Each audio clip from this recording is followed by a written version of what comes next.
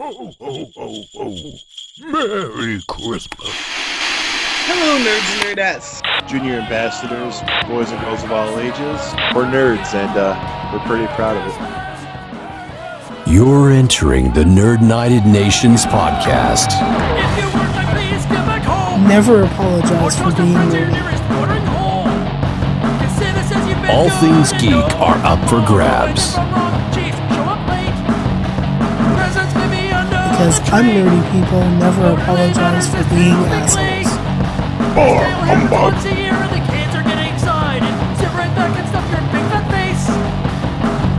Now, here's your ambassadors, Melissa Nicholson and Jared Boots. Twas the week before Christmas, went all through Wayne Manor. Not a bad guy was stirring, so says the scanner. The bat signal set in the GCPD with care, with hopes I'd see it shine in the cold air. The bats were all nestled high up in our cave, fast asleep in the darkness they brave. With Alfred with my tea, and me and my cowl, had just settled down to find something afoul. Oh, and on the back computer, the alarms made such a clatter. I jumped from my chair to see what was the matter. That sure it was one of the Joker's creations. I was relieved it was just a special episode of the Nerd United Nations. Wow, as Deadpool would say, stupid! Worth it. Merry Christmas, nerds and nerdettes, and welcome to another special Christmas episode of the Nerd United Nations podcast. I am your wannabe Batman, or your ambassador to the Midwest United States of America, Jared Boots. With me, as always, is Melissa Nicholson. Melissa, how you doing? I'm doing well. I think we got a little bit of delay going here already. Uh-oh. Well, buckle up. It's going to be a fun time. Well, you ready to discuss our second adaptation of A Christmas Carol in 2 episodes? Oh, I am. Well, I'm well prepared to discuss it, too. So. Awesome. And we can't do this alone, so we brought in another special guest with us. Please welcome from Superhero Stress, Mr. Philip Barker. Philip, how you doing? I am good. Thank you for the invite. Merry Christmas to all, and to all, a good night. No, seriously, thank you for the invite. I'm happy to be here, and I'm happy to talk about the book that we're going to talk about. Awesome. But before we jump into all that, Phil, why don't you tell our listeners about you? Well, you and I started talking a couple months ago, probably from the Real Fans group, I imagine. I think that's where we mutually all met. And just a little background behind me. Huge superhero fan. I have a superhero podcast, as Jared mentioned, and it's been a blast putting it together for just the past year or so. Favorite hero is Batman, obviously. Pick the right man for the job today. Yeah, I know, right? But truthfully, I mean, just Batman and the rest of the DC universe, and then subsequently there's also Spider-Man and a lot of the Marvel universe too. I mean, I have a pretty heavy DC bias, but I do love Marvel in a lot of ways too. So, I mean, just general cape and cowl superhero fan. I kind of got into comics as an adult, definitely not as a kid. So I don't know what that whole, growing up with comic books is like, but I did grow up with cartoons and movies, books. Definitely. So by the time I was around a young adult, by the time I was 19, 20 was when I started reading graphic novels. And that's kind of really what shaped a lot of, I guess you could say, my perception of what Batman's supposed to be like in a comic book. But I feel like if you read enough stories and you just kind of take away that whole, that narrow-minded box set of, he doesn't always have to operate in the confines of this comic book structure, and he doesn't always have to be written the same way in the same kind of stories. And that's why I think the story we're here to talk about today is just, one of those grand night experiences that just works. And it's one of the way, and it works in a way that you can tell a story about Batman, but also have it subsequently be Christmas in setting and scope, and also in tale. So it's a win-win all around. I'm really glad we're here to talk about this book, because I think I said before we started recording, I hadn't read it this was my first time reading it. So reading it for the first time, my co-hosts Eric Carter and Joe Forno, they were telling me, dude, you got to read Batman Noel. Reed Bermejo is just this really savage artist, and he's a great artist, great artist. I love seeing his work. I think one of my favorite pieces is of him and of Batman and Robin actually going around all of Gotham's goons. They're surrounded by all of them. I think that's really one of my favorite pieces by Bermejo. But seeing a whole book written and drawn by him, my God, wow, beautiful. Mwah. Chef's kiss. Well said. Well said. Well said. Like Phil just alluded to, right tonight we are talking about a graphic novel that truthfully was harder to find than the fucking Ark of the Covenant, for fuck's sake. We'll let Melissa tell about her struggles here in a second here about finding it, but we are reading the 2011 graphic novel written and drawn by Lee Bermejo called Batman Noel. And I have to, Philip, you touched on Bermejo's artwork. I also want to touch on, I'm going to butcher her name, Barbara Giardo. Her color work in this book was just awesome too. I really loved the muted color she had in it. Oh, I'm a huge fan of muted colors. Really, it fits a good dark gothic Christmassy setting. And if you've never heard of this book, essentially Cliff Notes version is Batman is tracking on the Joker, and it's set to A Christmas Carol, essentially, with this random goon that working for the Joker as the Bab Cratchit. Batman's using him as bait for the Joker. Batman is visited by a spirit, being told he'll be visited by 3 other spirits in the night to come to his senses. You read Christmas Carol, you've seen a version of the Christmas Carol, you know what it's about. Just picture Batman instead of an old ass Ebenezer Scrooge. So Melissa, before we get into that, why don't you tell everybody your struggles of finding this book? Well, what I thought would be an easy find, I was looking, I first thought, you know what, I'm going to go look at my local comic shop and see if I can find it there. I had talked to the comic shop owner, actually, because I couldn't find it, so then I asked, and then he said, oh, well, we can order it in. And fortunately, I haven't gotten it in yet, so then my last resort was, okay, I'm going to find it at bookstore webpage. So I go there, I scroll through. Oh, there's 2 versions. One was completely sold out, and the other was in stock. So I'm going to click on the in stock one and and order it. It came in. I was super excited. I opened up the box. I looked at the book, which looked pretty normal. I opened the page, a couple pages in, and I'm like, wait a second.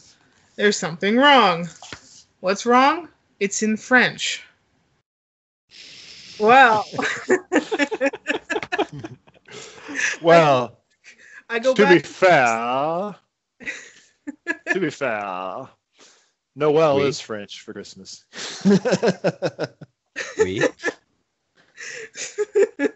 So, yeah, I actually went back to the bookstore website and I looked, and in the finest of print, they couldn't have made it any smaller, was French. And I was like, ah.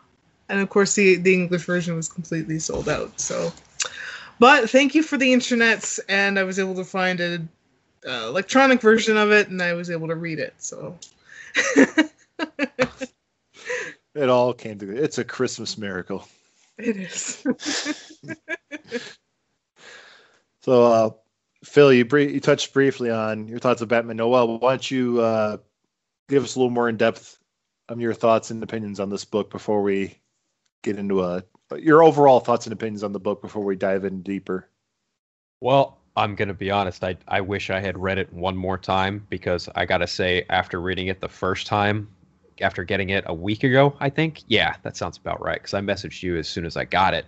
And I wish I had read it again, and I'm probably going to read it again after we get done recording, because it is just really, really, really lovely tale about Batman, and just kind of the world that it creates in and of itself was popular enough to spawn pseudo sequels.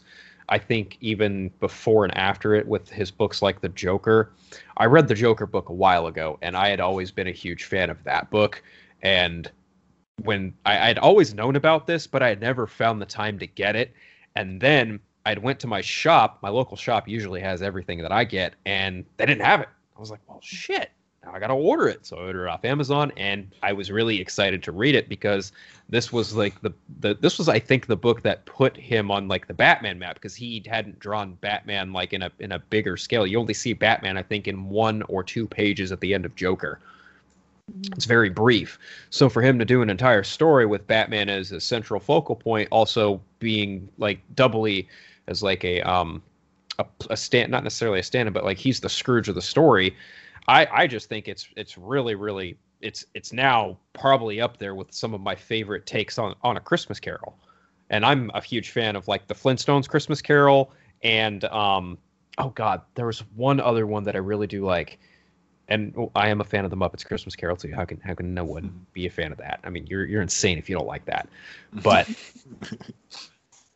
no, I think Batman Noel is really, yeah, it definitely earned its place. I mean, I'm a huge Batman fan, so of course I'm gonna like it. But you know, the fact that it's just written really, really well, the art is absolutely impeccable, both but what you see of Gotham and what you see of Bruce in the cave and Alfred, and like everything about this book just it makes a Batman fan like, I really want to see this in like an animated form or even maybe a live action form.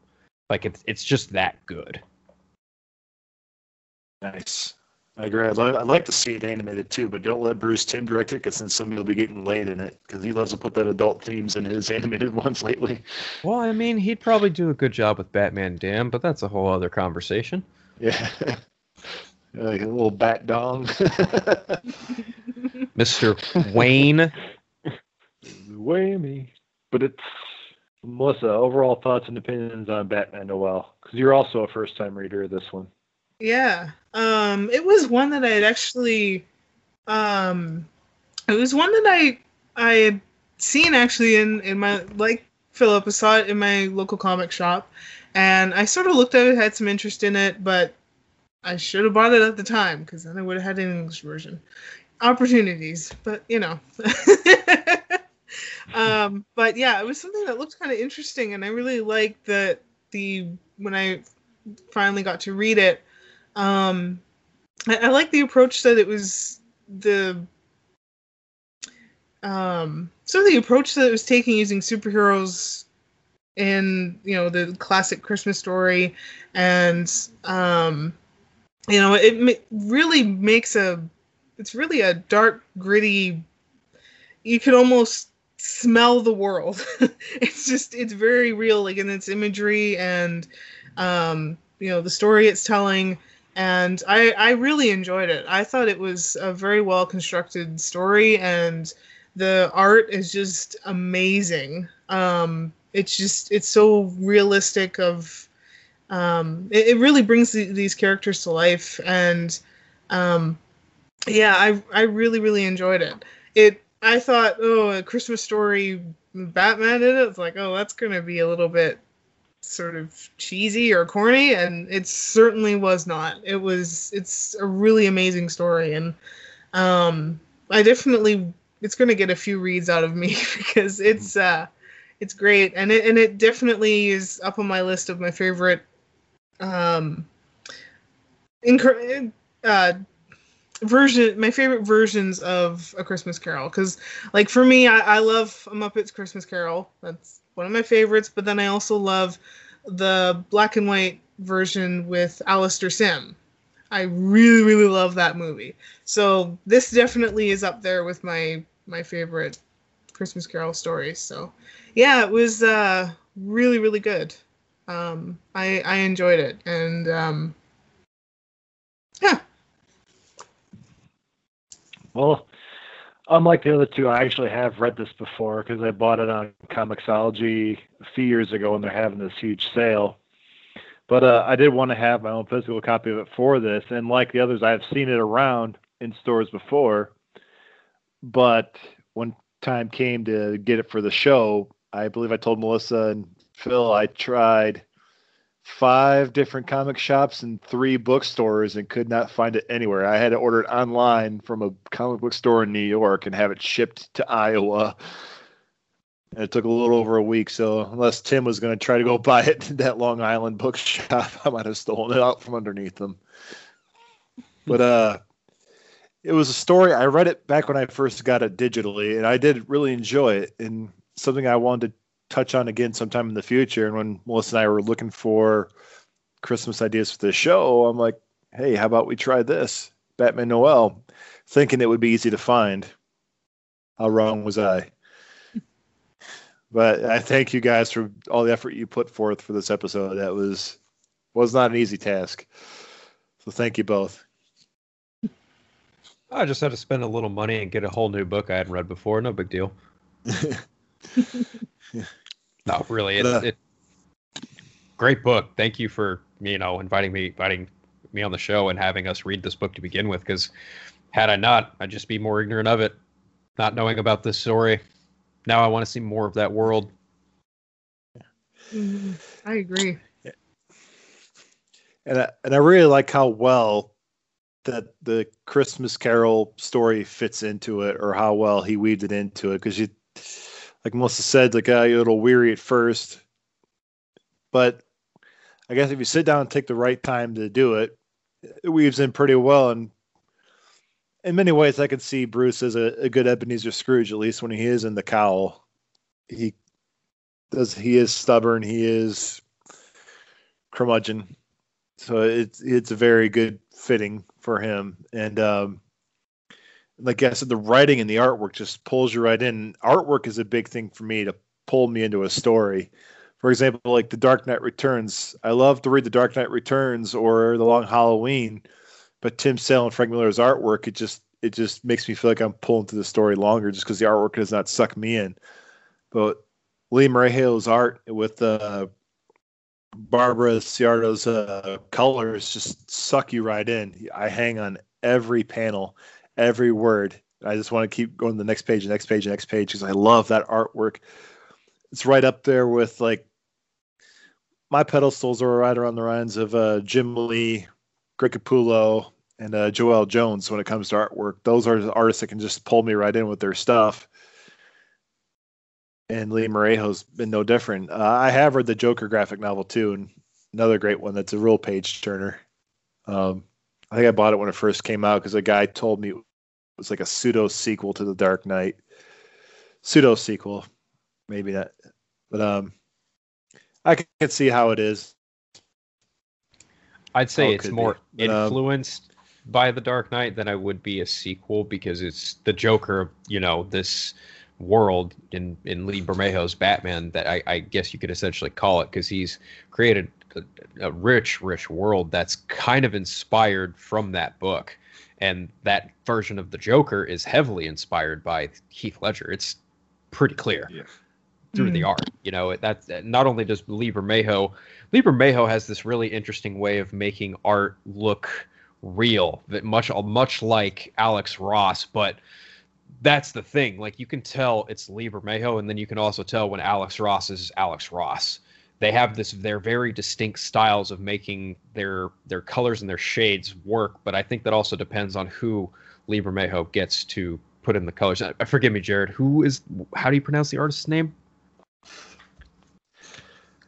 I want to say it's Ciardo. It's Ciardo. Yeah. I'm taking a shot in the dark. Yeah, I feel really bad because impeccable, absolutely impeccable color work.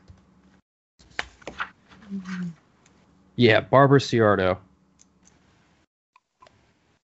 Just absolutely phenomenal.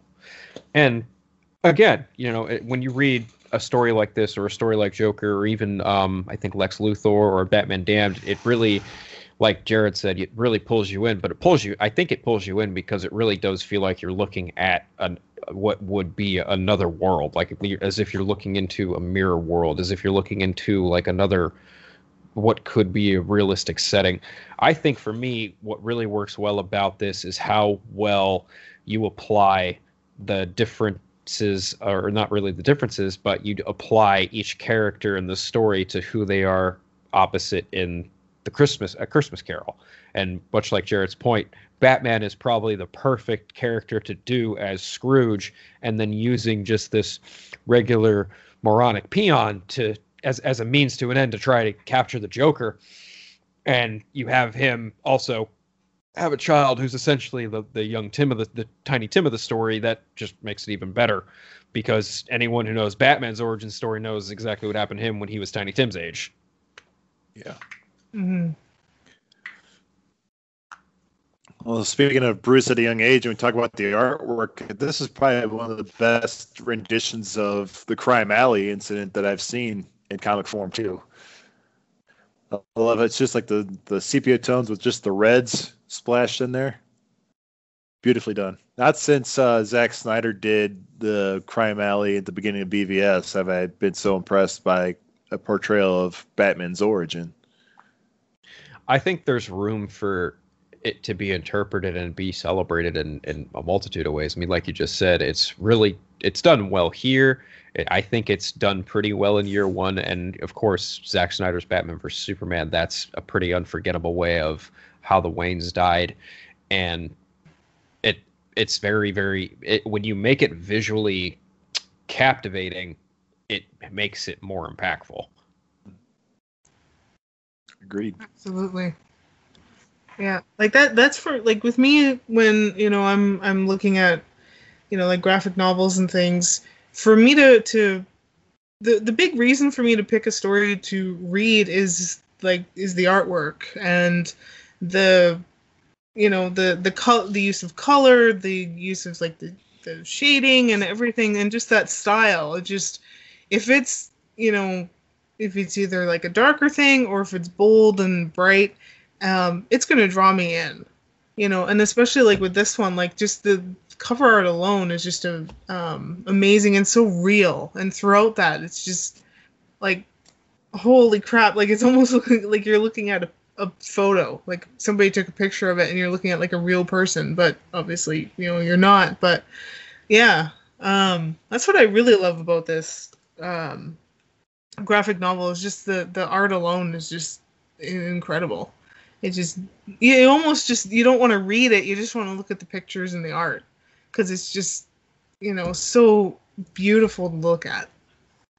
Like you want to spend time in this world because it feels so vivid and real.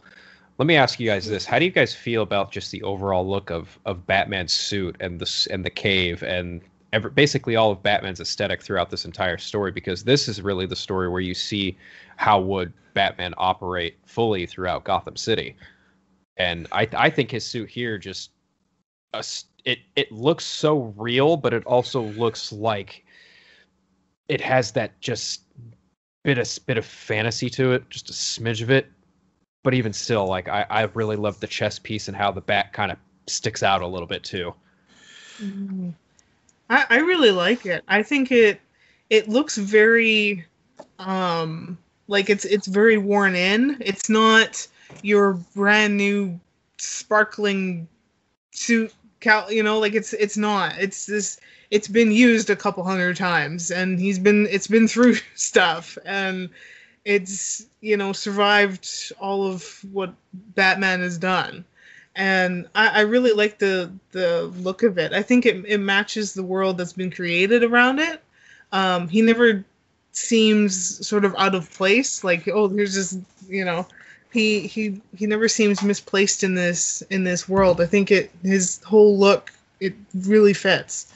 And yeah, it really he looks like a more aged, like, Bruce Wayne as well. Like it shows that he's been through a lot, almost like, you know, the like Ben Affleck Batman, where it's like, you know, 20 years of stuff and you know what he's been through, like it shows. And that's what I get in here too, where it's just from his, you know, the cowl and everything that he wears, it shows. And yeah, I really love the look of it. Yeah, I had to go to the part of the book where it popped in my mind about how just on the suit alone looks almost like I fast forward to probably about the time when the Joker's dragging him through the cemetery. Spoiler alert. I just love the look. It's almost like a Kevlar type of texture, but I just love the detail on it. It's been worn, it's weathered, so he's taken the beating in this stuff for years and years, but just how you can see the lining of the padding and everything in it, so you know it's just not him right there. It's almost, but it's not quite like how back in the 80s when they had Keaton in the suit where they had to pad it so he looked muscular. This looks like he has legit muscle to go with it, but he's got that padding to protect him too, and it still makes him look big, intimidating. Just the texture alone just looks great. I agree. Yeah, I think that's also one thing that really works for the story is how textured and realistic the suit looks, because it's funny, you can see Bermejo's influence in, say, The Dark Knight, but you can also kind of see the cowl influence in Batman versus Superman, and also some of the bottom suit a little bit as well, maybe even some of the cape, and then even into Pattinson, like. And Noel, his suit does feel like it is made and built and put together to an extent, kind of like Pattinson's is in the Batman, the upcoming movie. So, I think that also speaks to the texture of it. I mean, it just looks, real world, put together, and tactical and effective. I also really love the Robin suit. Spoiler. Yeah. Well, that brings to one of the questions I wrote down for this. Which Robin do you guys think is Jacob Marley? Do you think it's Dick or do you think it's Jason? I'm personally going to say Dick, and only because there is no established Nightwing as far as I know in this realm or in these stories. I could be wrong. I just don't know. And also because it doesn't really say one way or the other, and it just feels like it was Dick. Just my 2 cents. I'm going to put that as a quotation. It just feels like Dick. Philip Barker.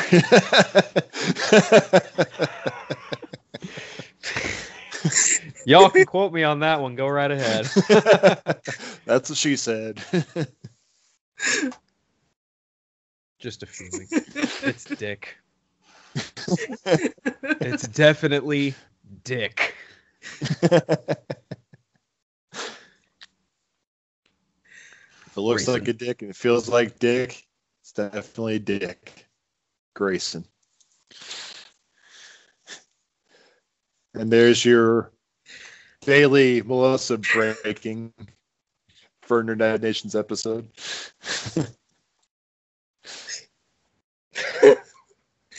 Yeah. Well, while Melissa's trying to gather herself, I'll go ahead. When I first heard the story, I thought it could have been Dick as well, but I think the first thought that came in my head was Jason. True, Jason hasn't been established in this universe, or neither as Tim or Damian. But I could have seen it either way, because you look at the rocky outfalling that Dick and Bruce had before Dick left to become Nightwing. But then again, I look at the same way too of how Jason ended up dying. But the way I think could agree it could be Dick is the fact that the way Bruce was, he could have been this Scrooge to Dick Grayson, to the point where it did push him away. Worse the fact where, let's say it, Jason got himself killed more than anything. It was Jason's hot-headedness and stubbornness that got him killed more than Dick or Bruce pushing him the way he did with Dick did. I think personally, headcanon for me, yeah. I mean, the idea of the dead Robin being Jason, obviously, that's something you can, totally apply one way or the other. But I think just the overall idea of Batman having a dead Robin, that's an idea that you can play with in a couple different ways, because we've seen it done in a couple different ways, and it's supposed to tug at strings, emotional strings, in a bit of a different way. Because, yeah, when it's Jason Todd, he got himself killed to an extent. It was his fault. depending on which version of the death you go by, whether it's the actual comic in Death in the Family or Under the Red Hood, the animated movie.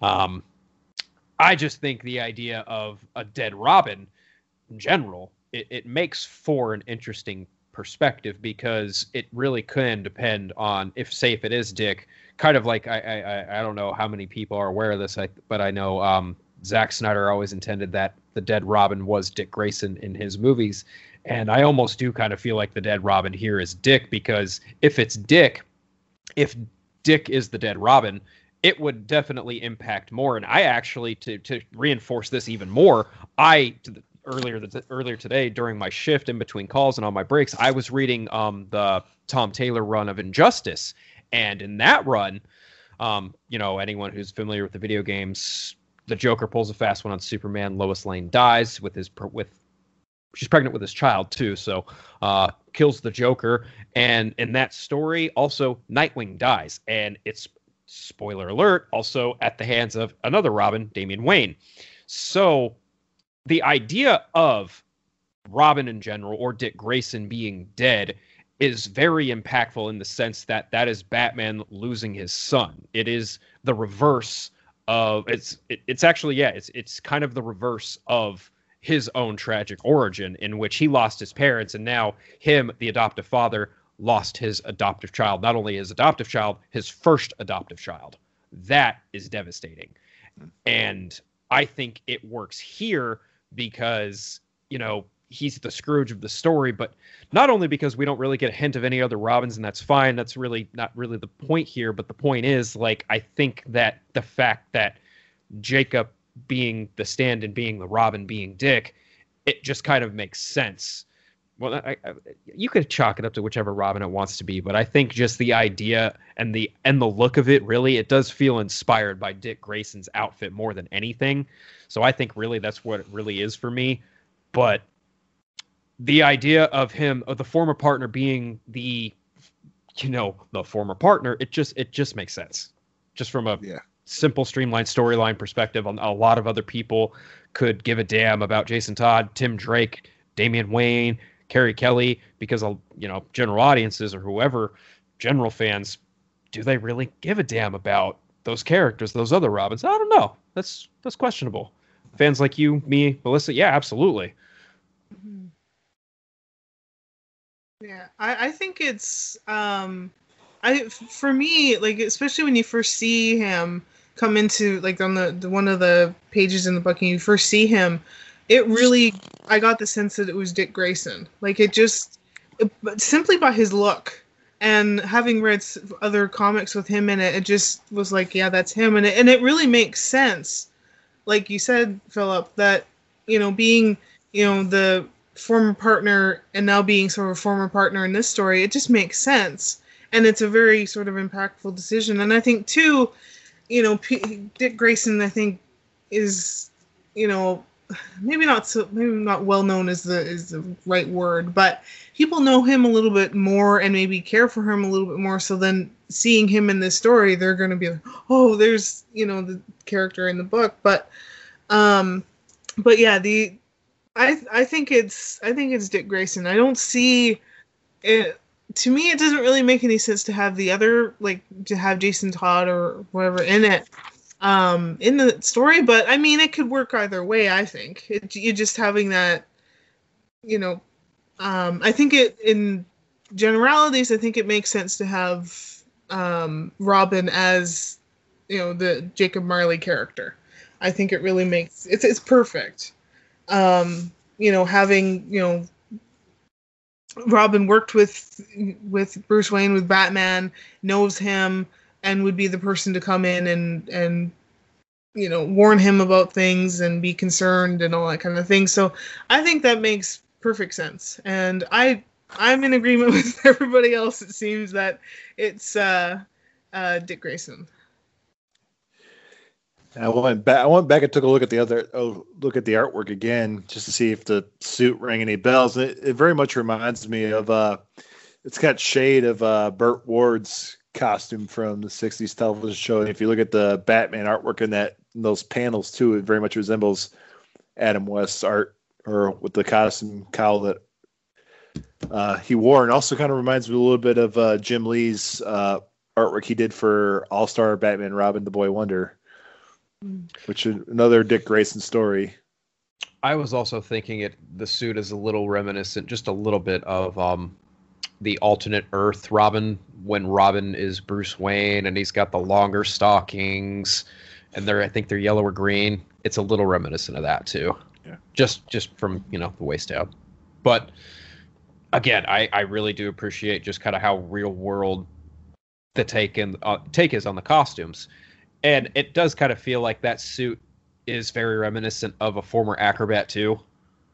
Yeah. Mm-hmm. Yeah. It's interesting that it's like it really makes you think. And that's what I really liked about this story was that, it makes you think of these characters a little bit more, and that Bruce Wayne's a little bit like a Ebenezer Scrooge, and so it just all of the characters they picked, I think they picked well, and especially like with like Dick Grayson, or maybe it was more of inspired, I don't know, but I think it works perfectly. So yeah, a lot of thought was put into the story, I think. I also love one other little detail throughout this entire story. The majority of it, Batman is battling a cold. Yeah. Mm-hmm. That's great. And he is bad at not covering that cough. He is not helping stop the spread. A lot of open mouth coughing. Like, cover your mouth, Batman. Come on. Well, to be fair, this was 8 years ago. 8 years ago. Before COVID, before the dark times. This is true.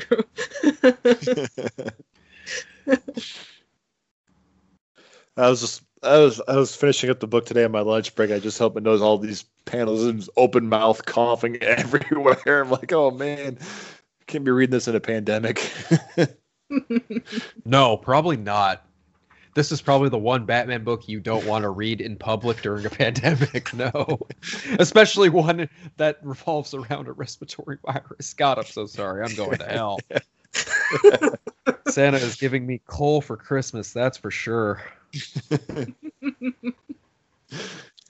Well, you weren't the only one that had that thought, so I guess I'll be joining you. Very true. Well, how well represented do you think the three ghosts are in this story, with Catwoman being the ghost of Christmas past, Superman being the ghost of Christmas present, and the Joker being the ghost of Christmas future?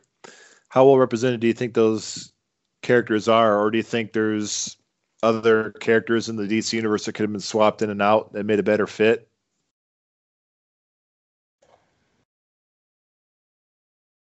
So I think it works for each character, especially how they play it out with Joker.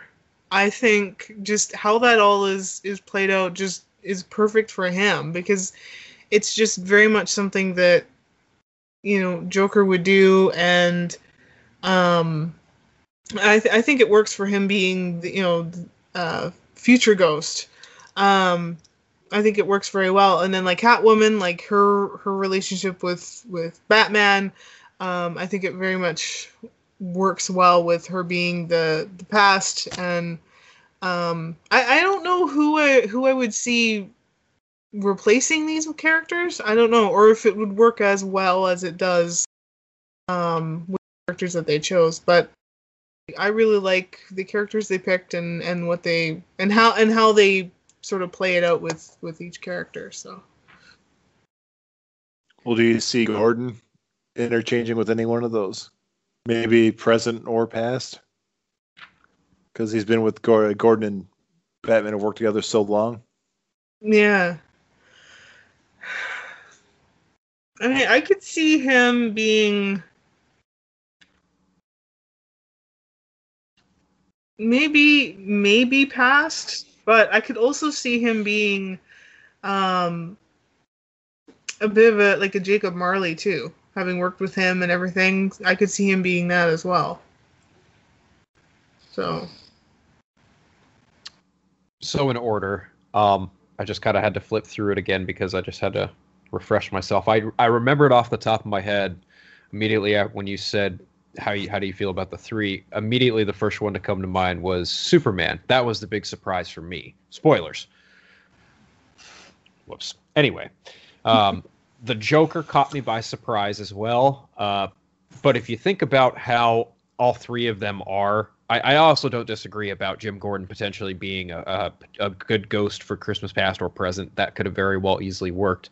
I think Catwoman works as a great representation for the Ghost of Christmas Past, because in again a very sort of simplified way, but in like a good way, in a way that you can make Batman think backwards, who's the person who could bring him back to that point, and it's more than likely not Catwoman, because they have such a rich history of going back and forth and chasing each other, whether or not their relationship would work with or without the confines of the law above or below them or whatever, or even if Batman would have to go to such extremities to keep her away from harm's way, or she would go out of her way to do something so dastardly to keep him from losing himself to, or some extent or another. I just think that the characters as a whole, in their 80 years of being around, that their history, their overall history, it best informs that her being the Ghost of Christmas Past would be the one to make him think about the past. As far as Superman goes, he's very much a perfect representation for being in the present, because what Batman and Superman do, they are two sides of the same coin, but they deliver justice in very different ways. But at the end of the day, they have the ultimate means of doing the right thing and being upstanding, decent heroes. So I think Superman being the one there to kind of pick him up when he's at his worst, when his cough is literally just like, getting the worst and worst of him to be the one to pick Bruce up and kind of remind him like, hey, we're still here. We can still do good, don't let this beat you. And I think the Joker, kind of thinking back to just the story of itself of Christmas Carol, the Ghost of Christmas Future, I always interpret it as in a way death, and who brings death to Batman's door the most? The Joker. So the idea of the Joker dropping him in a grave to rot alive, that's sick. That's the Joker. That's the Joker's sick idea of Batman spending his Christmas alone. And it's also in a way the Joker bringing Batman to. Once again, and that's always the ultimate joke for him too, is being the man that he wants to be the one that killed Batman. And that of the three, that one I think Joker being the Ghost of Christmas Future probably fits the best of all three. I don't have problems either way with Catwoman or Superman, but I just think Joker is the better fitting one. Phil, listen to you talk about how Catwoman, how she brings up that past, and I do love in the artwork how they show interactions with them from the past in the vintage Catwoman costume and having Robin tied up with the tiger.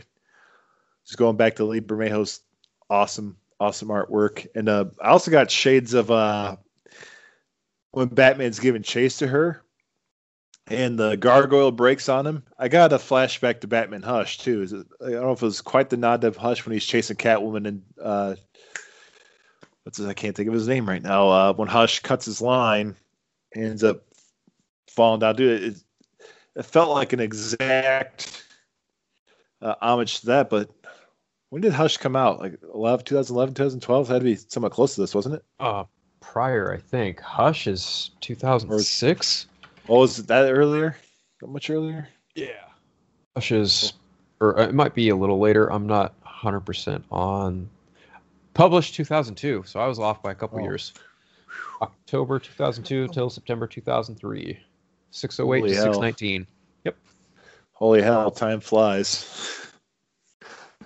How's that book almost 20 years old already? Got me. I can tell you. Yeah, but I could see why Catwoman would be a good fit for that. But I could see Gordon being a fit for Ghost of Christmas Past too, just because he was there, boots in the ground when Batman was just coming in, so he knows how Batman was when he first started. And he can also help ground Batman to getting back to where he was. Whenever Batman starts to push that line a little bit farther, he can be that lightning rod in reality and say, "Hey, man, you're taking it too far. This is how it used to be. Remember how things used to be? It's not like that anymore." Bring it back a little bit, but I really don't know who could have been the future unless they would have done if they would have established another Robin, that could have been a Robin, or maybe even a Batgirl. Could have done that too if we have a Batgirl established in Vermejo's universe. Be the Ghost of Christmas Christmas Present with him in the now, because even then she usually seemed to be one of those people that could keep Bruce sane for the most part, or yeah, that's what I'm saying. Maybe Batgirl would have been a good Ghost of Christmas Future if she'd been established in this universe. No, I think you had it right the first time. It's the Joker. Joker's probably the best pick. Yeah, that's it. I meant Batgirl for Christmas Present. Yeah, but Batgirl definitely for future. I just got all tongue tied. Been podcasting too much. Oh, nothing wrong with that. Yes and no. the prepping for it. Oh God. Yeah, that's true. So does anybody have any favorite specific panels of artwork or specific parts of the story they want to touch on? I think for me, it's easily got to be Bruce in the cave after planting the tracker on I forget the character's name, but basically the stand-in for Bob Cratchit. And I just, I'm a huge fan of the cave. I'm just a big fan of the Batcave, and to see, the old suit and the newer suit and Robin's suit, and just to also see like Bruce in that Scrooge-ish look where he's got the kind of graying hair going on, and he's suffering from his cold, but he's got this just really big, beautiful computer in front of him, and he's just kind of speculating on how he's going to take the Joker out. That's probably my favorite panel of the whole book. But I also love the intro, the beginning pages of the book where he's running on the rooftop too. I think that's some good Lee Bermejo art as well. Excellent. Yeah, I think the guy's name is I think they just call him Bob for the sake of the story anyway. So, and Melissa, what about you? I really liked sort of near the end when Batman is about to climb out of the grave, like that, and then he's got that headstone behind him that's, here lies a bat. He died boring and predictable, and nobody loved him. And then he's, about to climb out of the grave, and, there's the couple things saying, if you had the chance to change, to get it right, would you fight for it?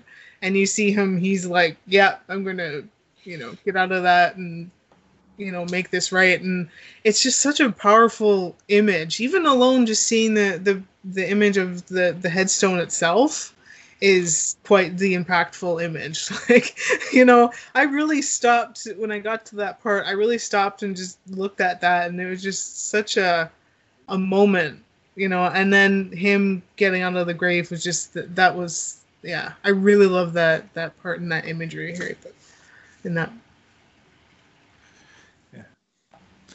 Yeah, I'm not too far off from you. I really enjoy that splash page of Joker dragging Batman through the cemetery, and you get that shadow that the gates cast on him, the cemetery gates. Fuck yeah, Pantera. The shadow that casts on the ground there. I'm a sucker for good splash pages, much like Superman swallowing taking care of the missile in Dark Knight Returns. Just having a great fucking splash page like that. And I do love all that stuff too of Batman being in the shallow grave. It reminded me a lot of Batman R.I.P. If any of you guys have ever read that one. So I'm thinking he gets buried alive in that one too. That's a Grant Morrison story. Like, I felt shades of that story teasing there with Batman crawling out of the grave, and I do like some. What? Yeah. Yeah. Mm-hmm. Yeah, I come to think of it. Yeah, I remember that now. I remember reading Batman R.I.P. and oh God, what was after R.I.P.? The Black Glove, or was that before R.I.P.?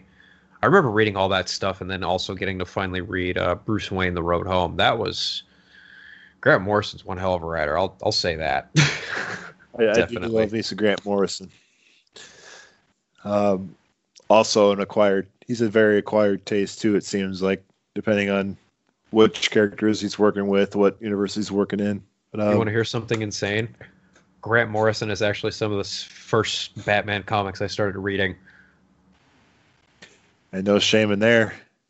No, it definitely is quite an interesting path to set someone on, especially when it comes to reading Batman. Because if you start reading like Grant Morrison stuff, I mean, that's very, very intricate. It's very, depending on where you are in as far as like that run is. And I think in R.I.P. and the Black Glove and stuff like that, he was doing like his own take on Batman Zur-En-Arrh.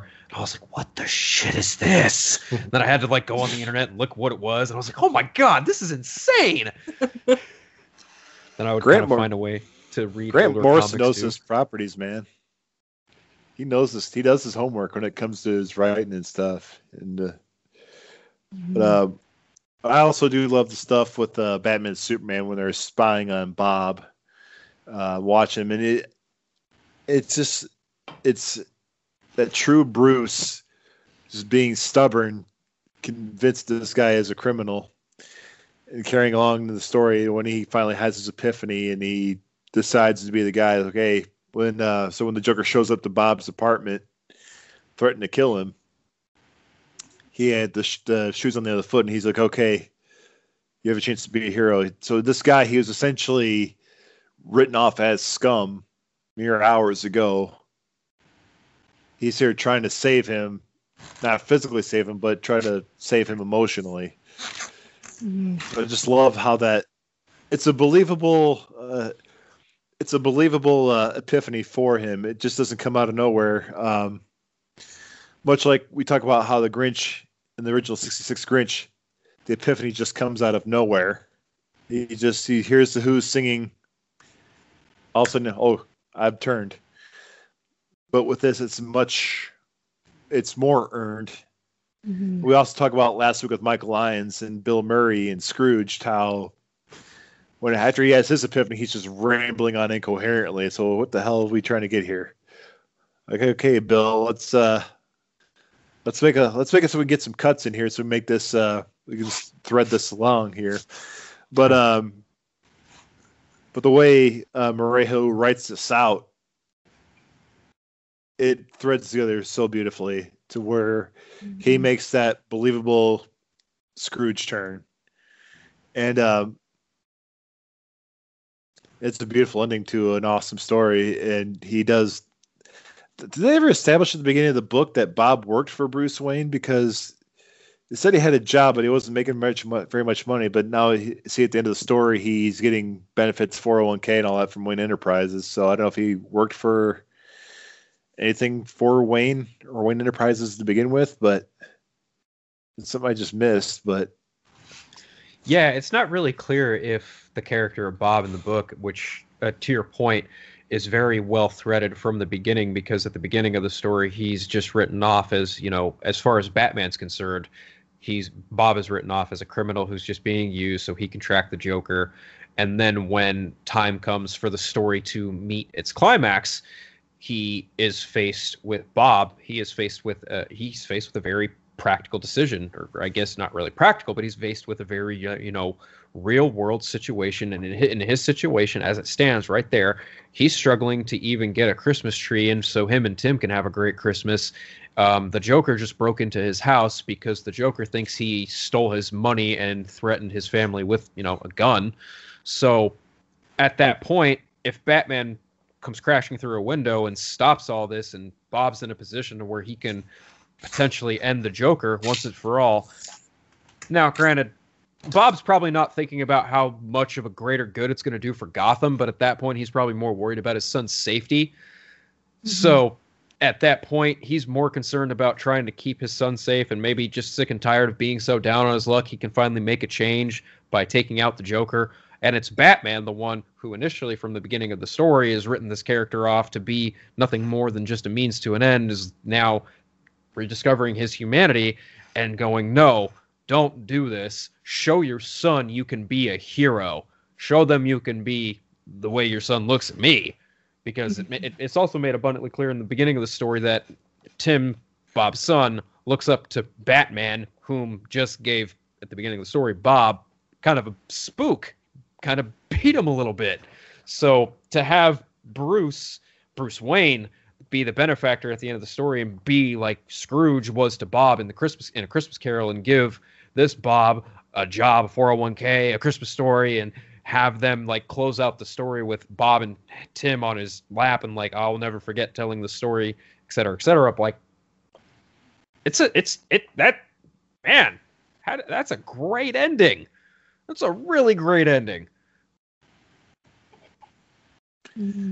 Well said. I try. You're good with words, Philip. Some might disagree, but that's neither here nor there. Maybe it's just me, but I was looking at the artwork for Bob, and I was trying to figure out what he reminded me of. It kind of reminded me, you guys ever seen Corpse Bride? Yep. Yeah. He reminds me of the town crier into the face quite a bit. Oh, that's funny. Yeah, I don't know why I thought of that, but it's very funny. I just came to mind. Random thought. Maybe he's a Tim Burton fan. Who knows? Maybe. But did you guys catch any of the references to Batman creators past in the story? I did catch the Sprang reference. That was lovely. Dick Sprang auctions, and did you see the Bob Kane one? I think so. But refresh my memory. There were in one of the middle scenes where they show everybody riding. There's a Kane electronics store. Oh, that's right. Yeah. Yeah. Okay. Yeah, I remember. I saw that one, but the other one, yeah, I missed that one completely. Which usually I notice these things, but. Well, at first it said Sprang Auctions, because that's where he goes to meet Catwoman. And then there's a sign in the background that says Sprang Auctions, reference to Dick Sprang. But that's about all I have. Does anybody else have anything they want to discuss before we move on? I think just closing thoughts, first time read. Any Batman fan who hasn't read this and is looking for a great Christmas story, by all means, check it out. It's worth it. Absolutely worth it. The art's worth the price of admission alone. Absolutely. Like the imagery and just how realistic it is, and I really love how dark and gritty it is, and it's just it's an interesting take on a classic story, and it all weaves together so beautifully. And any Batman fan that has not read this, read it, because it's really, really good, and it's far from the corny thing that you might think it would be. It's well constructed. The characters they picked to be each character was well done, and it's definitely worth a read or a few reads.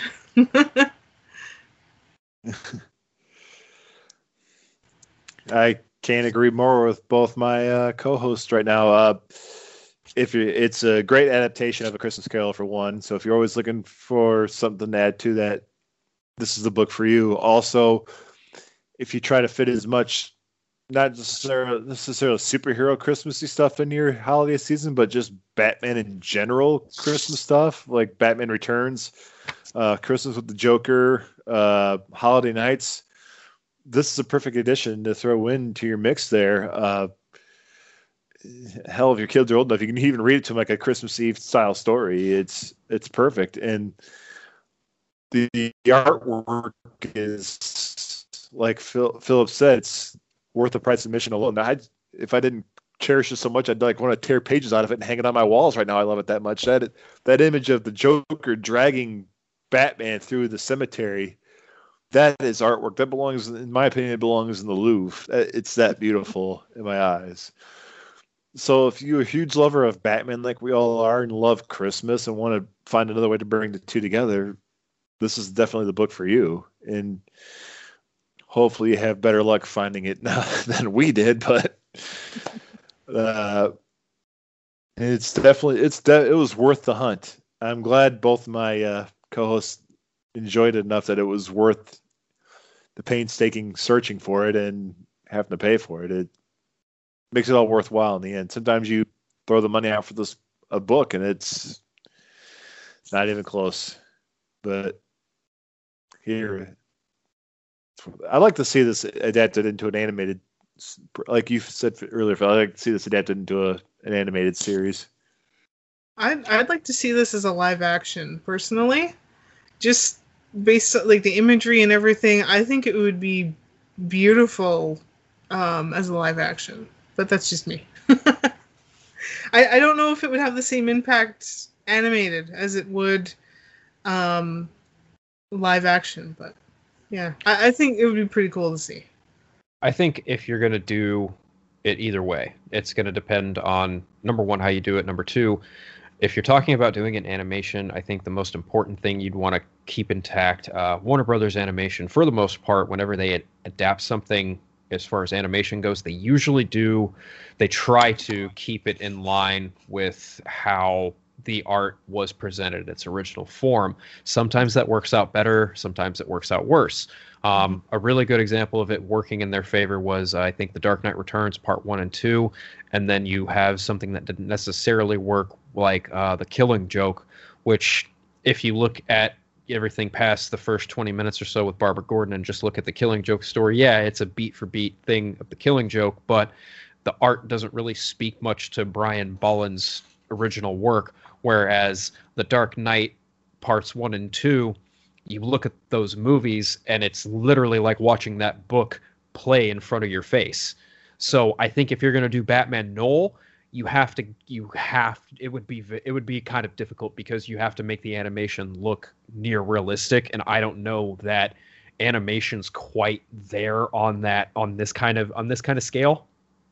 Like, to try and interpret Alex Ross or Lee Bermejo in an animated form, I'm not saying it's not possible. I'm just saying it feels a little difficult even for right now. I also think if you're going to do stories like this, you really need a very veteran voice to voice Batman and everyone else in this story as well. Mm-hmm. So you would need definitely someone who's been in the voice acting career for a long time. And then as far as live action goes, that's a little tougher because when it comes to live action, usually a director, and in this case, since it's Batman related, if you're going to do Batman Noel, it would have to go through Warner Brothers, et cetera, et cetera. But even still, like, every director wants to put their own kind of spin on things. So I don't necessarily know that anyone would do Batman Noel outright. It'd be super fun. I mean, I would really like to see more directors just maybe get the permission to try and adapt more works like this, kind of like with 300, or even maybe something like what's a little more like page for panel, Sin City, even though that wasn't really well received. But I'm just saying, like, it's not impossible, but there would be a lot of hurdles, you know. Mm-hmm. A lot of effort would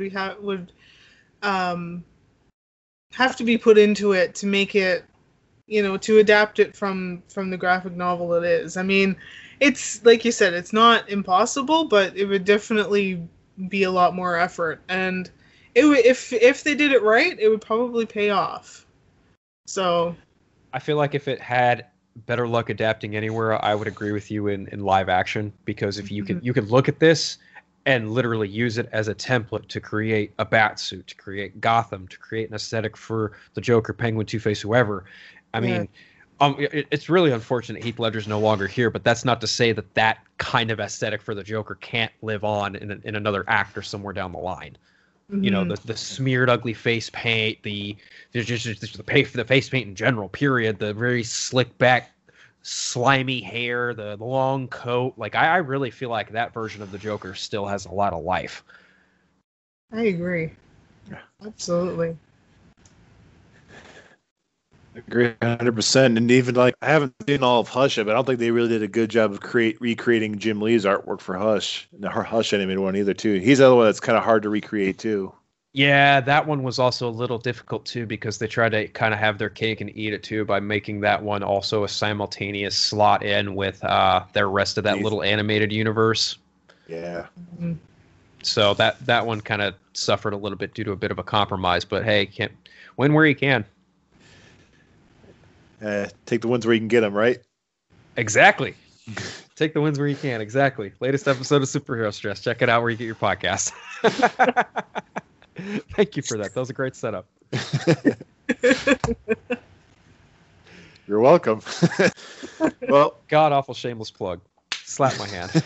Horrible me. I served it in like a softball for you. I tossed it in there underhanded for you to crush. So. And then I hit a home run.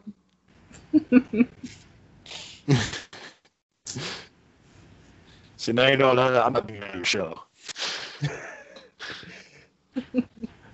Oh, I invite a lot of people on my show. I'm not one of those pretentious people who just, invites everyone willy-nilly and then forgets about them. I try and bring people on when they can, if they can. Well, you always have a place here if you want it.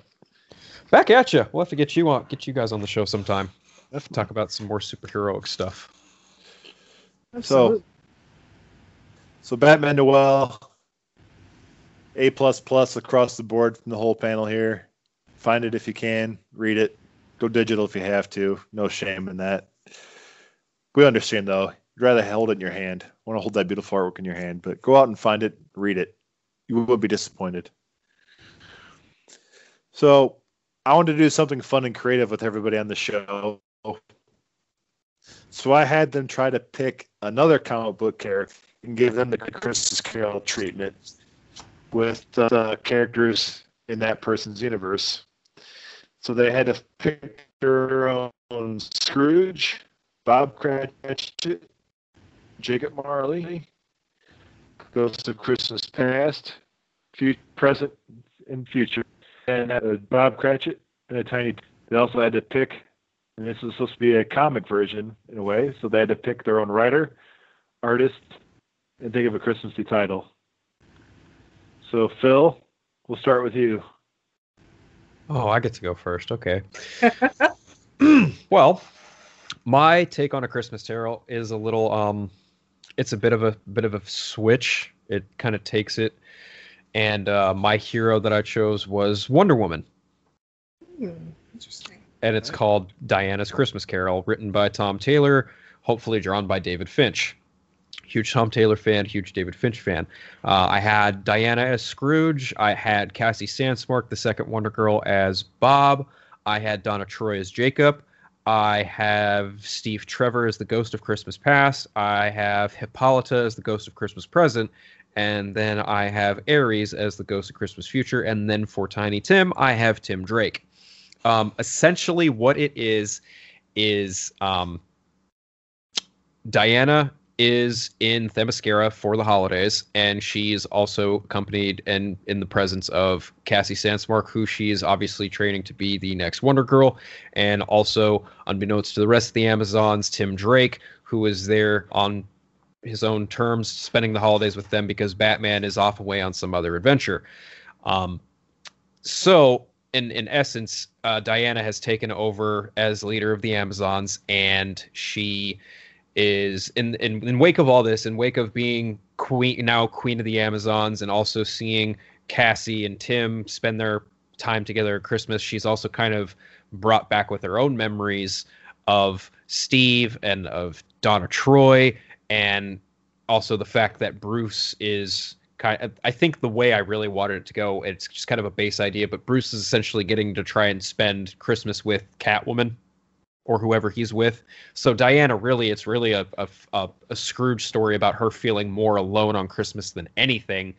And she's visited by the three, Christmas ghosts of past, present, future to basically come to a decision regarding Tim and Cassie, because Cassie and Tim get caught up by a couple Amazons, or they get basically the way, I haven't really thought out the details of it yet, but essentially Tim and Cassie wind up in some trouble. Tim is fatally wounded, and Diana has to make a choice of whether or not to save his life or to let it be on Themyscira, because Themyscira has those certain kind of laws, you know. But now that she's queen of the Amazons, there's a bit of other play in there as well. Essentially what happens is she's visited by Steve, reminded of what it means to be loved. She's visited by Queen Hippolyta and told, you know, no matter what you are, you're Wonder Woman, you're going to do what's best for you, and you will always make the right decision. And then of course she's visited by Ares, who shows her, you know, just absolute chaos, mayhem, and hell if she goes through with letting Yum-Tung Drake die. I love that. I really want that to be a thing right now. I mean, actually... Well done, sir. Thank you. Well done. I was actually thinking about sort of doing like a Wonder Woman take on it, but for me, I was really stuck on characters and what to do with them, and so well done for creating a pretty cool thing, it sounds like. So I give Jared all the props. He's the one who came up with the idea. Incredibly last minute too, though. Yeah, it was certainly it was a challenge. It was like, okay, just sit and think, who can I use? And on that subject, I'll share what I came up with. And my superhero of choice is Green Lantern, and Hal Jordan, Green Lantern. And the title of my story is A Christmas Lantern, and it's written by Jeff Johns, and the artist is Jim Lee.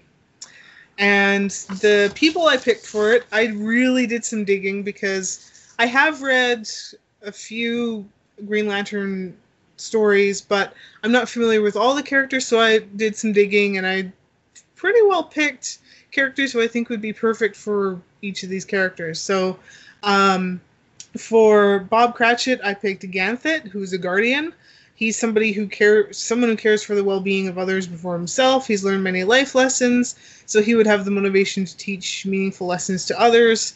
And he was one who played a crucial role in resurrecting Hal, who was revealed to be possessed by the fear entity Parallax in Green Lantern Rebirth. So he's got some history there, so I think he would be a good Bob Cratchit character. And then I chose for Ghost of Christmas Future, John Stewart, the Master Builder.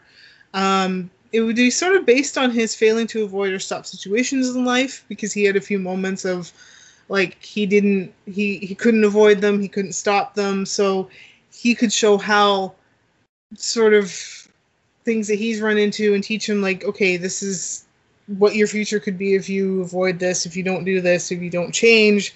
Sort of put that little bit of fear into him, but, you know, but enough that it would be, okay, I need to change this. Then I picked for Jacob Marley, Thomas Kalmaku, I think is how you say his name. He worked with Hal. He would be there for Hal to help him and rescue him on occasion, which he does in the comics and stories. He knows him, and he would take the moment to warn him of what's coming, like the visitors that he's going to have, and, you know. And so then I picked for Ghost of Christmas Past, Appa Ali Apsa, who is an old-timer sort of mad guardian. And he would take that moment to teach a life lesson after he himself learning many. So his experiences from that past, he would bring it to Hal and teach him. And then he's a caring and compassionate character, so he would be sort of the one to bring him, like, this is the past, and looking at it and give him a good picture of things. And then Isabel, love interest, obviously, like, would be Carol Ferris, because obviously a love interest for Hal, a significant love interest for him. And then Ghost of Christmas Present, I picked. Now this one, the last two I felt were a little bit of a challenge for me, but Ghost of Christmas Present I picked as Barry Allen, the Flash, because he's someone who's protective of those around him. He'll do anything to make sure they're safe. He could give Hal a good sort of picture of his present life, and that this is what you need to do to fix it. And, you know, if he wants that good life, he has to make sacrifices, but those sacrifices pay off in the end. And Tiny Tim I picked as Airwave, who is the nephew and apprentice of Hal Jordan. So something happens to him in the story, and Hal feels for him, and so there's that connection of, okay, fix it. So then my story kind of plays on Hal's origin of him being kicked out of the military for assaulting an officer and was reduced to an engineer giving planes tune-ups. So kind of only focusing on his work, and he keeps being called to become a protector by Abin Sur, who is a dying alien. Sur wanted Hal to replace him in the Green Lantern Corps, so he keeps keeping an eye on him and watching him, and is like, okay, you need to this is what I'd like you to do because I feel that you are the person to do it. And Hal refuses. He's like, no, this is the life I've picked, and not very stubborn about it. And so then after visits with ghosts of old friends and people he has connections with, Hal makes that change. So that is my story. Nice. And when Melissa first told me that she picked Green Lantern, my first words out of my mouth were, "You bitch," because that was the one I was going to go for. Because I was almost certain she was going to pick Iron Man. Oh. If she wasn't going to pick Iron Man, she was going to pick the Flash. My original choices were Iron Man, Wonder Woman, and the Flash. But I was really going for Iron Man. But then I kind of realized I haven't read a single Marvel comic, and I don't know. I'm not familiar with any writers or artists in Marvel comic genre. So I was like, eh. And then, I know the characters and things from the movies and stuff, so I stepped off that, and then I'm more familiar in the sort of DC universe, and then I thought, no, I want a Green Lantern, so that's what I went with, and of course. A lot of artists and writers pretty much interchange between the two brands anyway, so you throw a dart, you'd hit a name that's worked on both sides of the fence. Yeah. A lot of them, when I was sort of looking, I was like, oh, former things, former artists, this and that. And then, if I'm not really familiar with their work, then I'm not really gonna. I wanted somebody who I was really familiar with, so it's kind of that's what I went with. So nice. Makes a lot of sense. Yeah. Well, I feel like the way I'm prepared one right now is with my Christmas story. It's just called Christmas Patrol. So guess which universe I'm going off of.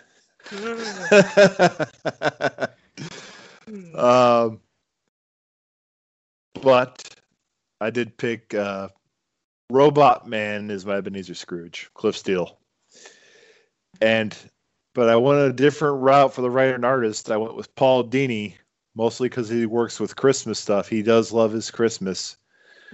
And because I'm still reading, I'm halfway through his book that he wrote, the character he created called Jingle Bell, which is an elf supposed to be Santa's daughter, if you guys are familiar with that one at all. Mm-hmm. It's a fun little comic, nothing too serious. But I also thought of it for how way Paul Dini can just rein in, look how he essentially recreated Mr. Freeze for Batman animated series, took him from being this corny character in the comics in the Batman show in '66 and turned him into the Mr. Freeze we know now. He brought that kind of heart and seriousness to it, so I thought he would be the perfect one who could do a Christmas story and bring a kind of seriousness to Robot Man. And I picked my art by Greg Capullo because I'd like to see him kind of tackle some of the characters in this universe. And I don't really have a well thought out plot like you guys do. I just have it sort of set between the Grant Morrison, Rachel Pollack runs of Doom Patrol, where Cliff is in a mental institution. He's just kind of recuperating from everything he's going through, because I've read some that he spends some time in a mental institution trying to just cope with shit that's happened in his life. And for my Bob Cratchit, I picked Dr. Will Magnus, who created the Metal Men, because at least 2 times I've read that he has had to help rebuild Robot Man. First, in the original run of the Doom Patrol back in the 60s, when Robot Man, Elastigirl, Rita Farr, and Larry Trainer sacrificed themselves to a couple of villains and essentially killed them off. When it was discovered that Robot Man's brain survived, so Magnus built him a new body. So that was his Cratchit. Jacob Marley, I had as Rita Farr, just being the former coworker of his who died in that sacrifice, and she's just trying to lead him away from giving that warning, with the Ghost of Christmas Past being the chief, Dr. Niles Calder, who it is later revealed, as in the show, just like in the comics, he is responsible for Cliff's accident that caused him to be who he is, because in the chief's mind, the reason why he causes the accidents of Rita, Larry, and Cliff is so they were such despicable human beings. He's trying to make them more respectable people, as freaks, as he more or less calls it. Which I guess made the easy call for Isabel be Crazy Jane, because in the comics they do have a romantic storyline, and they meet that institution in Grant Morrison's run, and they eventually have a falling out when they're living in Danny the World, because Jane comes to peace with her 64 personalities, and when they start causing problems between Cliff and Jane, Cliff leaves her and goes back to the real world and leaves her and Danny the World.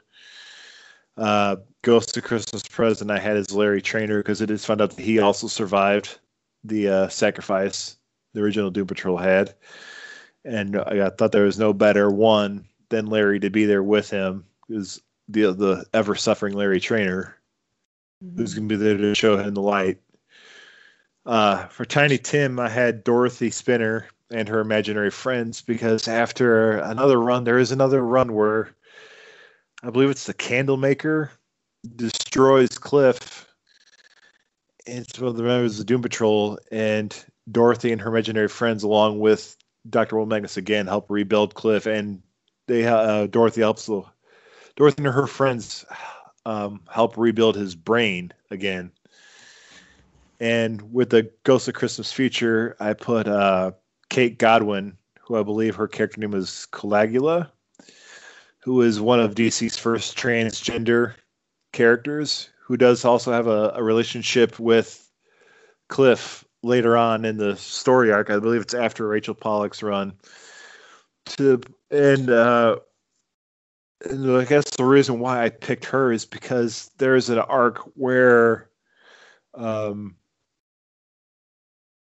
is it? Her and Cliff meet up with Dorothy sometime, and they explain to Dorothy that Dorothy is adopted, and the news of this puts Dorothy in such a fit that she ends up eventually killing Cliff and Coagula and some other characters too, or so it's thought. So mine's not as well thought as you guys, because mine was incredibly last minute, so I feel I should have gone first and let you guys finish strong. I wanted Robot Man in there, and I wanted Paul Dini to write it. That's all I knew. I mean, both you guys have some pretty strong talent on both sides. Jeff Johns is pretty recognizable for a lot of Green Lanterns, so that definitely makes a lot of sense. And Jim Lee is one of the most talented seminal artists DC has to offer. Paul Dini writing that kind of story for the Doom Patrol, I really want to see that. That just sounds like a winning combination all around, and I would love to see Greg Capullo draw that too. Mm-hmm. Who was the artist you chose, Phil? Oh, David Finch. David Finch. And what has he done? He's done some of Batman Eternal. He's done some Justice League.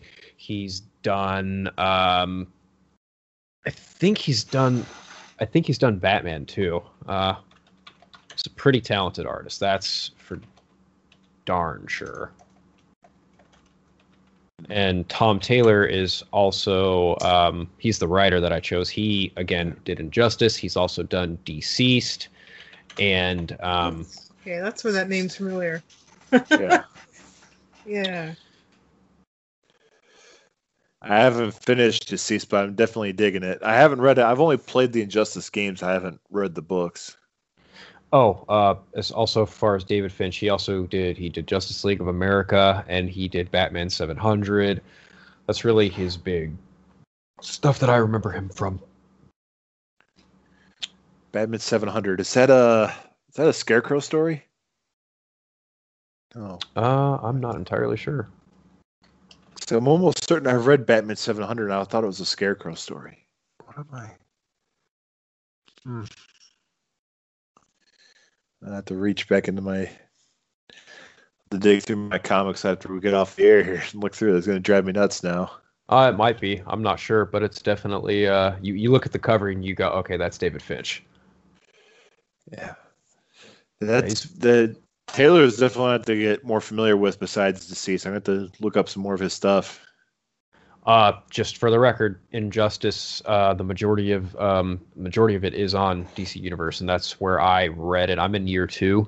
I read all of year 1 today in between my throughout my shift, in between my shifts, so that was fun. Now I'm in year 2. Probably be reading that later. I'll definitely have to look into that. I'm going to be traveling here pretty soon for work, so I guess I can take that with me and read it there. Oh, it's great. I love it. But I also love characters done in different kind of ways because I'm weird like that.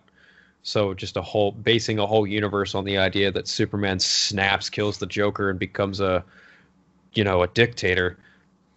That's actually a pretty interesting concept to play with in the long term if you include the entire DC universe.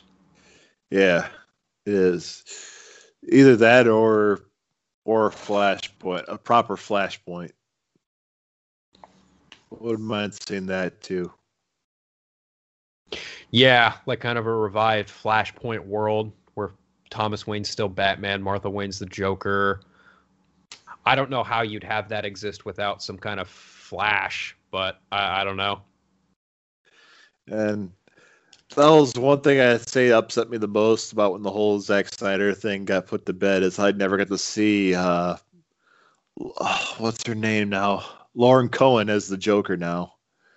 To see her, Martha Wayne as the Joker. I'm like, oh man. I don't know. I'm not saying yes or no that couldn't happen. I mean, whether or not that was the case, I know Jeffrey Morgan kind of teased at the idea of being a Flashpoint Batman, which badass idea, totally. Which, if you're going to go that route, I mean, at that point, yeah, you would kind of have to go, full throttle with it and probably include Lauren Cohen as the Joker, which, again, really interesting concept. And we've now seen stuff like that is very much viable at the box office if you have a good story to tell. I mean, look at the Joker movie. It was made on a $60 million budget, and it had a story to tell, and it really sang with a lot of general audiences, people, whether or not people liked or hated it. It spoke to people, whether or not that message was positive, which it kind of feels like it was, because you didn't see too much, terrorism or violent acts coming out of the wake of that movie. You actually saw a lot of people respect artistic integrity a lot more. You saw people standing up for what they believe in. You saw people dressing up like Joaquin Phoenix, probably in part because Joaquin Phoenix is just that inspirational of an actor, but also because just like that look of the Joker was, from day one of that photo being revealed, it was just kind of captivating in what is this story about kind of way. I'm not really big on the movie personally, but I think it did kind of knock down that barrier or that idea that comic book movies need to be, made a certain way. I mean, you could argue probably Batman versus Superman was definitely a pillar in that regard too, because it absolutely is. But I really think that Joker is really the movie that kind of made it possible to really push the boundaries of what it means to make a comic book movie, even if Todd Phillips didn't even intend to, necessarily make the Joker movie as, I'm going to do a comic book movie this way. He intended to make his movie as, I'm going to make this dark character study, but under the guise of a comic book movie. Some would see that as deceitful, and I get that. That's your perception. That's fine. But if it's the way that Todd Phillips felt compelled to tell a story, that's cool.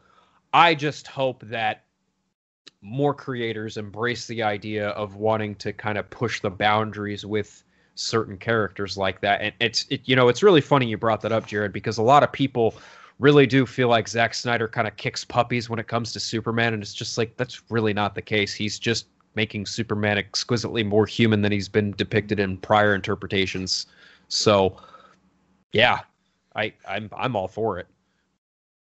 Me too. And I guess when you say how he's trying to make him more human, I really, this may or may not make him feel more human, but my favorite scene from Man of Steel has to be that part where Clark is in his class and it's just sitting there freaking out because his powers are just coming to him all of a sudden right in the middle of class, and he is not knowing how to cope with anything.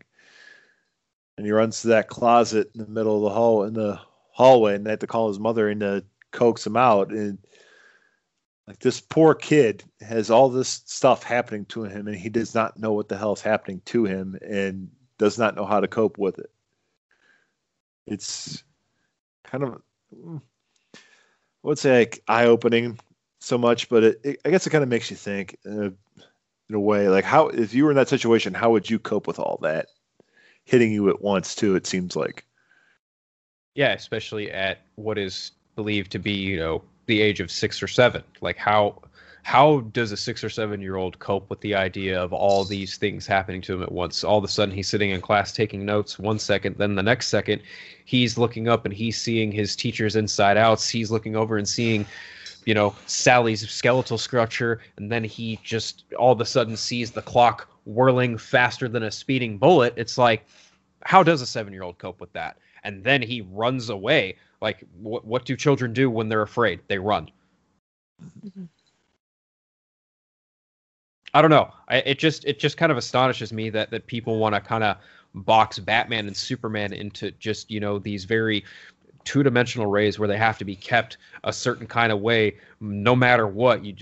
Batman can't kill and Superman has to smile, or Superman has to, just be nice and be cordial all the damn time. And it's just like, I am so far down the road on that conversation, it's not even funny, because I am just so sick and tired of seeing Batman and Superman portrayed the same way almost every single time. And bring it back around. We brought you a perfect example of Batman tonight that can be done in a perfect way and done successfully. Exactly. It all comes together. Like one nation. Or as Cliff says in the Doom Patrol show, one love. Fuck! I gotta say, I love Brendan Fraser as Robot Man because I just love his line delivery every time. He says, "Fuck! Fuck! Fuck! Motherfucker! What the fuck?" It's just so funny. So good. Yeah, it's so genuine too. Like, it's just a genuine fuck. Like, imagine being Brendan Fraser and that's your pitch on Doom Patrol. You're a giant robot, you get to say fuck all the time. Brendan Fraser's like, hell yeah! I mean, fuck yeah! I don't speak for Brendan Fraser, but I kind of wonder if that's how the pitch went. Like, you're a giant robot, and you get to say fuck all the time. I mean, you don't get that opportunity all the time, so I would think he would be like, fuck yes. You're absolutely right. That's like a once-in-a-lifetime opportunity. How often does someone get told, hey, do you want to play a robot, and just constantly say, fuck? What the fuck? Yeah. And I love Robot Man so much. Oh my god, he's great. Agreed. It's just great to have Brendan Fraser back in the scene again and to have him play this character. Oh, such a great character for him too, because he sells like the dad trying to do better, but he also just kind of sells the robot that's just kind of, he's a robot, but he can only do so much, and everything around him's just rapidly advancing, Yeah. Just perfect. Mm-hmm. Absolutely. Just like Batman Noel is a perfect Elseworld story. Absolutely. There you go. Speaking of segues, Any closing thoughts on our own little Christmas Carol project before we bring it on home? I enjoyed everyone's pitch. It was a really fun idea. You should definitely try and do this for a lot of other holidays too, if you can. We'll have to bring it back, and I'll give you more warning this time. Yeah. I mean, definitely gonna have to try and find some more Christmassy theme ideas to try and morph into superheroes or some such. I don't know. But this was definitely a good idea. I definitely I want to see your like Jared's and yours stories come to life because I love both of yours. Somebody listening needs to make this a thing, please.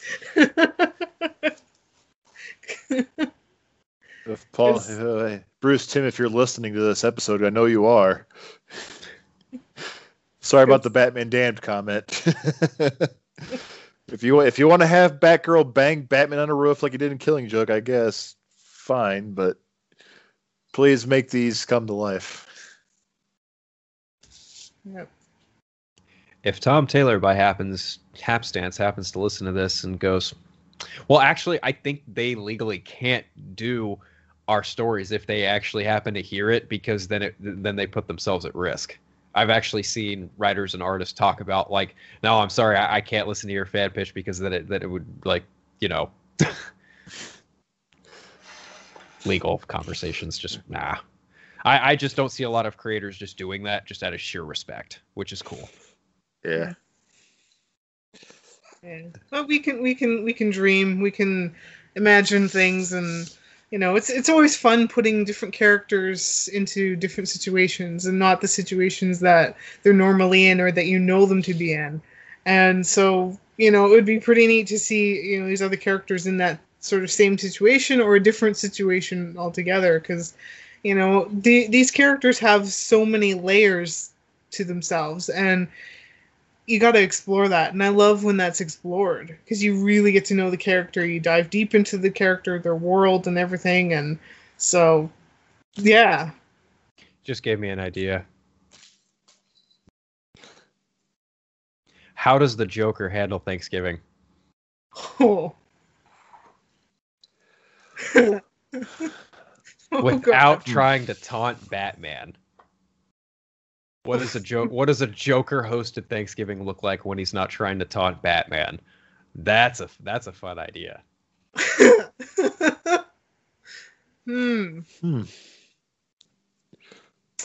I'll definitely get back to you on that one. Yeah. I need some time to think on that one. You're welcome. Don't thank me. All right.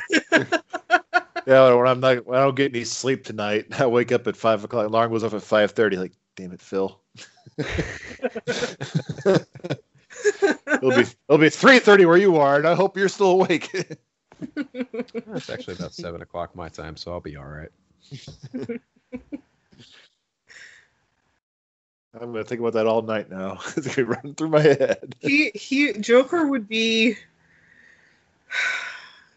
He would be very fakely, if that's even a word, but I'm making it now, sweet, I think. If he was not allowed to taunt Batman or do anything mean to him, he would be like through, I think, a little bit of gritted teeth of, okay, we're doing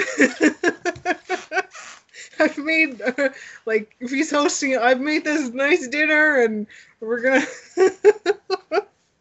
What if it's set hilarious? What if it's set in Arkham and he does it begrudgingly because Batman is out in the world getting to experience Thanksgiving with his Bat family, and he's stuck in Arkham with all of Gotham's degenerates. So he's like, you know what? To hell with it. I'm just gonna have my own Thanksgiving.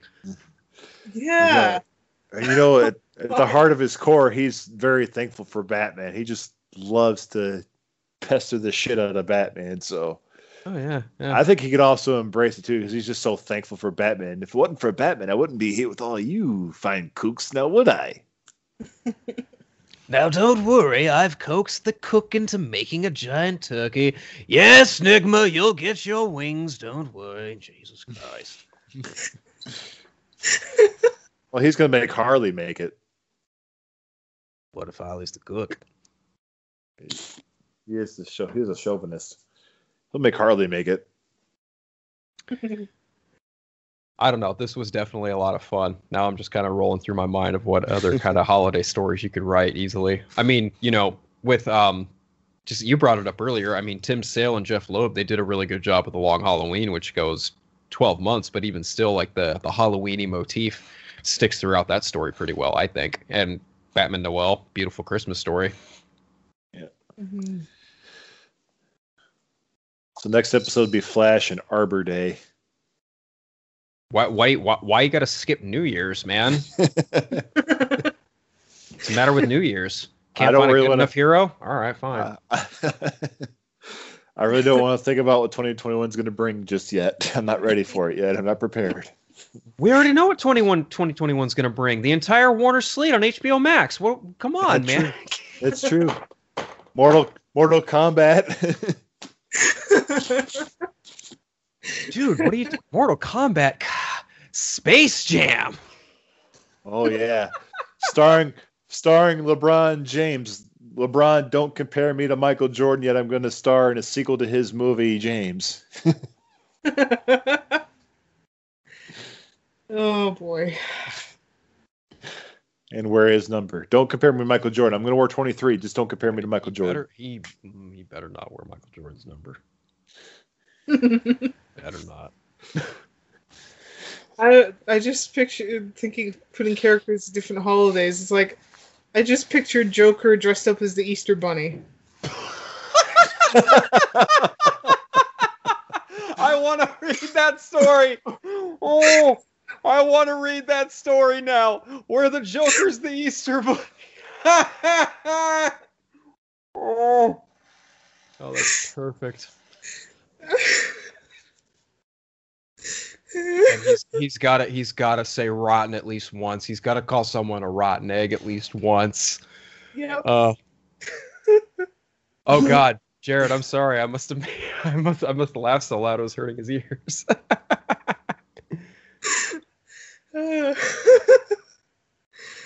Yeah. You broke my vocal cords. Oh God, I'm sorry. I didn't realize my microphone was that loud. I'm so sorry. No, Melissa did it when she said Joker is the Easter Bunny. Oh. I had to cough and I laughed at the same time and it broke me. Oh. A year and a half later, she finally broke me. Yes. One for me. Well, I mean, everyone's go-to is April Fool's, but the idea of him in a bunny suit's just so much better. Right? Talk about it a pink absolutely needs to happen. Jim Lee, please draw the Joker in an Easter Bunny outfit if you're listening to this. Yes! He would be the most demented Easter Bunny ever, and it would be perfect. He's got to draw it side by side. He kidnaps Ralphie from Christmas Story, who's also wearing the same pink pajamas. Now who's the pink knight? Careful, Ralphie, you'll shoot your eye out. Well, maybe I will.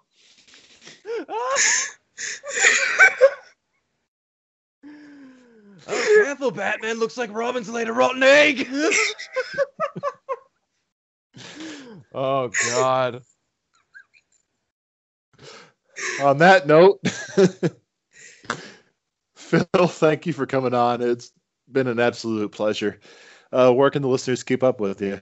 Well, thank you so much for having me on your show. It was an absolute blast coming on to Nerd Night Nation podcast. If anyone wants to follow me on any social media, you can follow me on Vero, Twitter, or Instagram, just at Unfiltered, UNPHILTEREDDD, 3 Ds, not 5. And also, if you want to follow the Superhero Stress show, you can. So on Twitter, there's a Superhero Stress Twitter page. Other than that, yeah, that's about it. Where you can find me, so that's where I am, mostly. Melissa, where can they find you?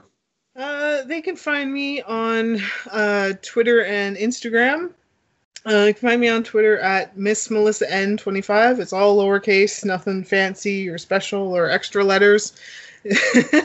Really easy. On Instagram, you can find me at the same handle at Miss Melissa N25. I also have a page for all the drawings and art I do, and it's called Scribbles of a Wannabe Drawer. So you can find me on there if you wish. And that's it. So where can they find you, Jared? You can find me trolling around Jim Lee's Twitter page, getting him to draw a picture of Joker in a bunny costume. Make sure you look for the Twitter handle at QCA_MISTAJ. Tribute to, well, Joker. What do you know? That's also my Instagram handle. I recently just did an episode of I Love That Movie with Lisa, talking about one of my favorite Christmas movies, Gremlins. So look for that wherever you find your podcasts. A podcast as a whole, you can find us on Facebook, Twitter, and Instagram, Nerd Died Nations Podcast. You can also find us on Podbean, Apple Podcasts, and Google Podcasts now. And while I'm at it, don't forget to follow Superhero Stress. It is a great show. I have jumped on fairly recently, and I believe one of the first episodes I listened to was either Batman Beyond Return of the Joker or Under the Red Hood. I've been hooked ever since. It might have been a Palo-Over episode you had with Lisa, too. Just a general discussion episode, too, when I first jumped on. But sounds about right. It comes highly recommended from me. You wouldn't be disappointed if you love your superhero content like I do. And don't forget, for any of the shows we just mentioned, don't forget to leave a review and a rating. It helps all of us nerds get into the ether so you can find us and spread the word of nerd. So the Christmas season is coming. Times are still tough. We're still being told to stay away from everybody and stay safe.